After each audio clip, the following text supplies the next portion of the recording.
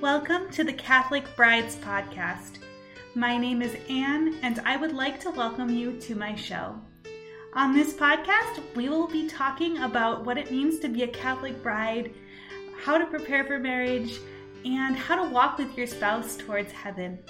I'm excited that you're here, and I invite you to grab your favorite drink, settle in, and let's have a heart-to-heart about what it means to be a Catholic bride in today's world.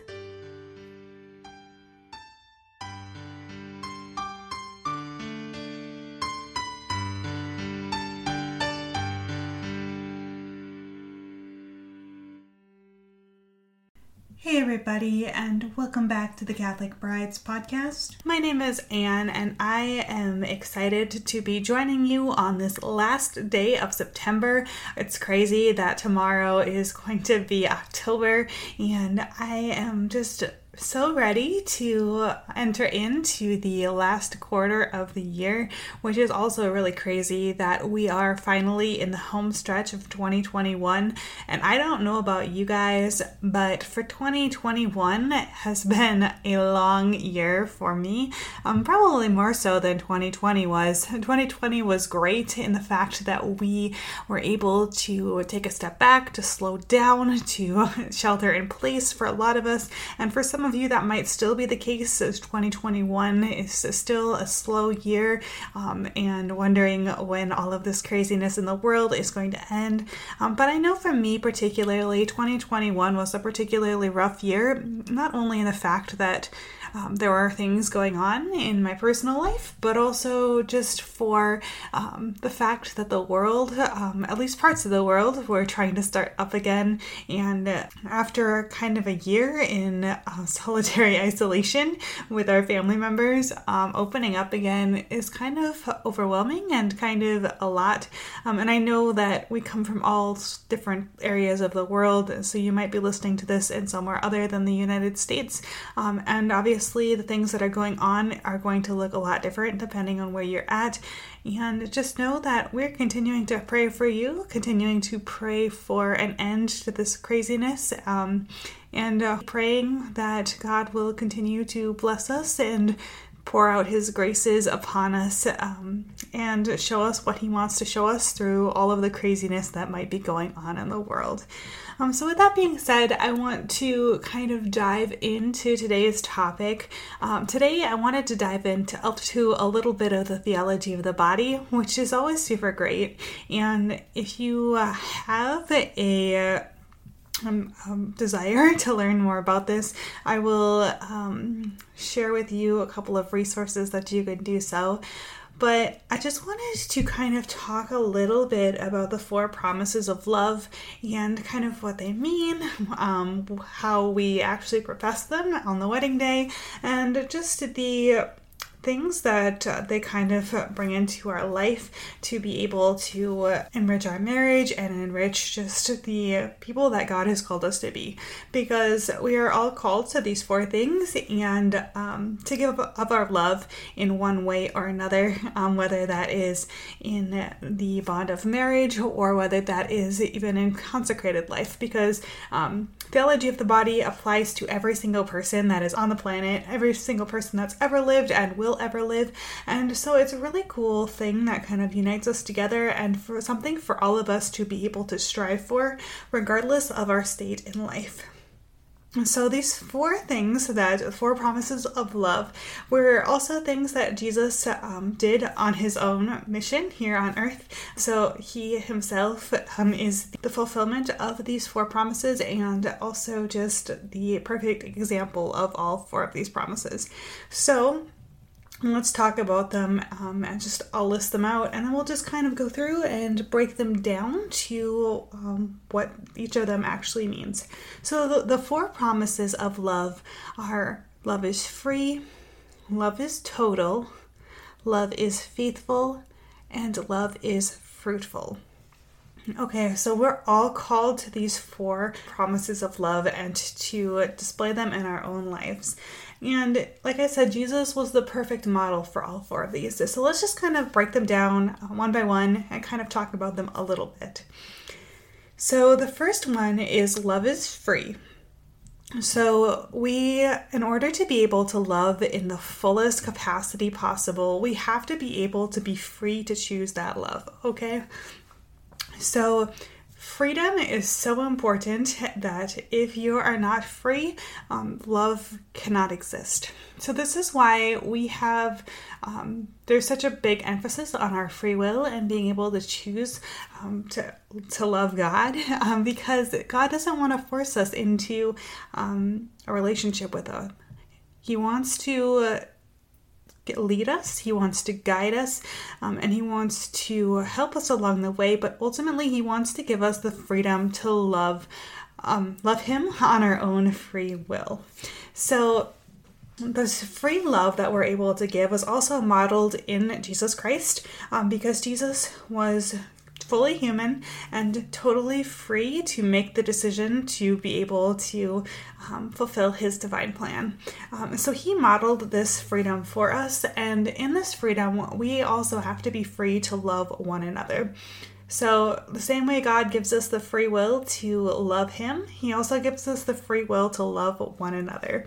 So this means that in order for a marriage to be valid, we have to be free to enter into it. So we have to be able to freely enter in and know exactly what we're choosing, and to freely choose it for ourselves. Because if we're not freely choosing it for ourselves, then it's not love, and it can't be love. And just that act of coming forth to the altar freely is something that's so beautiful in the witness of a marriage.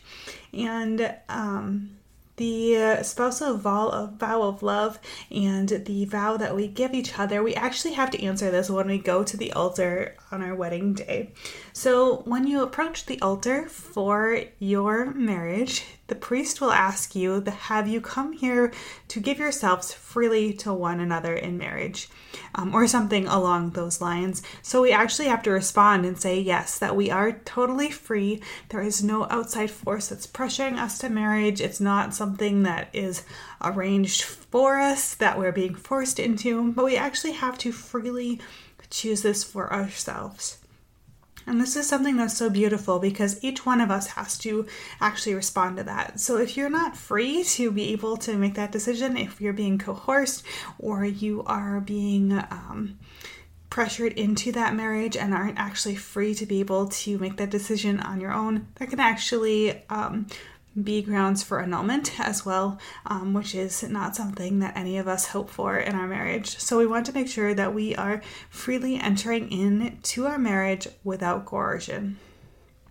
The next promise of love is total. So if we look at this promise of love in Jesus Christ himself, he gave us the perfect example of this because he gave himself totally to us without holding anything back. And as we know, he died for us. So that is the ultimate total sacrifice of love, that which he actually calls all of us to be able to lay down our life for one another. So as we can recall, he tells us this in the scriptures, and he also calls it to us when we are loving each other. So whether this is giving our life totally in service to him through consecrated life, or totally to another person through the bond of marriage, he calls us to give ourselves freely and totally in that way. So what does this exactly mean? This means that we are giving ourselves totally to each other. When we approach the altar, we are not holding anything back from our spouse, and we have been fully open with what they are entering into. And this is good for several different things, but I wanted to point out that when we are totally open and honest with our significant other, when we are approaching that altar, we are able to be free. So you're not able to freely enter into something if you are holding something back from each other. So this kind of you'll see that all these promises of love kind of go together and work along with each other. But particularly this one helps us to become more free in entering into our relationship with our spouse. So when we approach the altar, you are going to be asked the question by the priest of, have you come here without reservation to give yourselves to each other in marriage? So this means, have you come here withholding nothing to give yourself in marriage and to make sure that we are truthfully saying yes, we have no reservations, we are totally giving ourselves to each other. We're not withholding anything, we're not withholding our bodies, or we're not withholding something on our heart that we haven't shared. We are totally going to become one, and we know exactly what we are entering into, and we are doing it freely. So that's really important to be able to think about, and to be able to have those conversations and be able to enter totally into the marriage with all that we have, and to be able to lay down our lives for one another as well. So Jesus calls us to be able to lay down our lives, to give ourselves totally to each other, to be able to have that ultimate love. And whether obviously he calls us to sacrifice our lives to the point of dying for another is totally up to him and his will. But we need to be open to what he is calling us to do in our marriage and in our life, to be able to totally give ourselves to one another. So the next promise of love is number 3, is faithful. So we need to be faithful in our marriage. And I think this is pretty obvious to anybody that is getting married or anybody that is entering into some sort of vows for your religious order, to know that we are going to be faithful to that promise that we're making for the rest of our days. Jesus asks us to be faithful like he was faithful, and giving ourselves to one another and to only one another.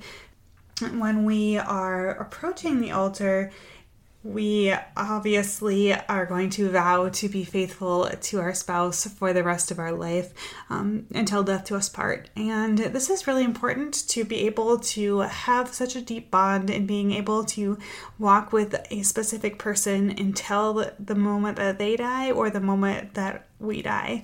And just a beautiful reminder of how love is faithful and true as we continue to pursue our vocation and pursue the calling that God has for our life.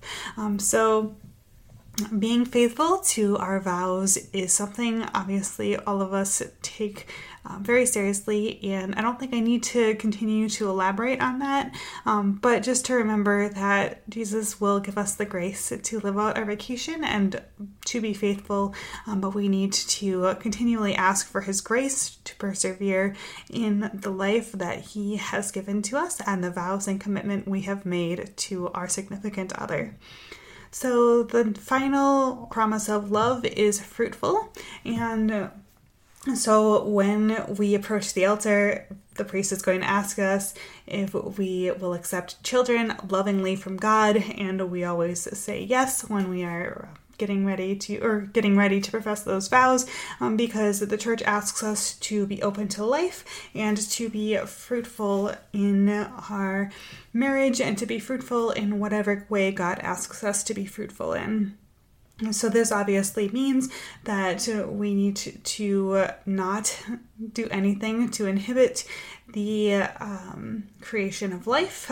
So obviously contraception and things like that, but also just being open to the fact that Jesus can give us children, and if he does, that we accept them lovingly from him, but also realizing that being fruitful obviously can take on other measures as well, whether that's through adoption or being fruitful with your time together as a couple and serving, and potentially, if you are a consecrated person, to be fruitful in spiritual motherhood or spiritual fatherhood, but just to be open to that fruitfulness that God is calling you to be in your life. So for married people, the natural way to do this is through bearing children. But if you are open to the life that God has called you to, there also is many other ways that you can be fruitful as well to multiply his love here on earth. So even if you experience things like infertility or other ways that inhibit you from having children naturally, you can still be fruitful and can still spread his love through different ways as well, whether that is volunteering to teach, volunteering to lead Vacation Bible School, leading other things in your church to share that love with other people. So we just need to remember that the main thing behind this fruitfulness is to always be open to that potentiality of having life and to not do anything to inhibit it. Obviously, as you learn through like NFP courses and things, there are serious reasons to avoid the marital embrace during specific periods of your life. But obviously, those are for very grave and serious reasons. But to know that God is calling us to be fruitful and to be open to His life and His plan as well. And so those are the four promises of love, and I hope that you can continue to kind of pray and meditate on these. I really like the idea of being able to sit with these and kind of think about the ways that they play a role in your own relationship, and realizing if you are freely giving your love, if you're totally giving your love, or if you're holding things back, if you are being faithful, or if there's ways that you can be more faithful, or if there are places that you struggle with either being faithful or giving your love totally. And then also to meditate on the fruitful as well, and seeing if there are ways that you can have your love be more fruitful in the church or in your own home, if that is the case. So I hope this was helpful, and it is just such a beautiful thing to be able to meditate on the beauty of these four promises, and also to really think about the way that they play a role in your own life, and to think about ways that you can dive even more deeply into them. Because when you're up there at the altar making your vows, sometimes you might have a great understanding of these, and some people may just be skimming the surface and saying those vows, but to really meditate on your wedding vows, I think, is a possibility of bearing so much fruit and just helping you to have such a great life and such a great fulfilled life in the Lord and in your marriage. So I pray that God blesses you today and always, and I hope that you have a wonderful weekend ahead, and I look forward to talking to you again in the next episode. God bless you. You have been listening to the Catholic Brides podcast. If you enjoyed this content, I invite you to subscribe to the podcast. If you would like to get in touch with me, I invite you to either message me on Instagram or send me an email at catholicbrides@gmail.com. I look forward to having you join me again, and I look forward to connecting with you in the future. Thank you so much, and have a wonderful and blessed day.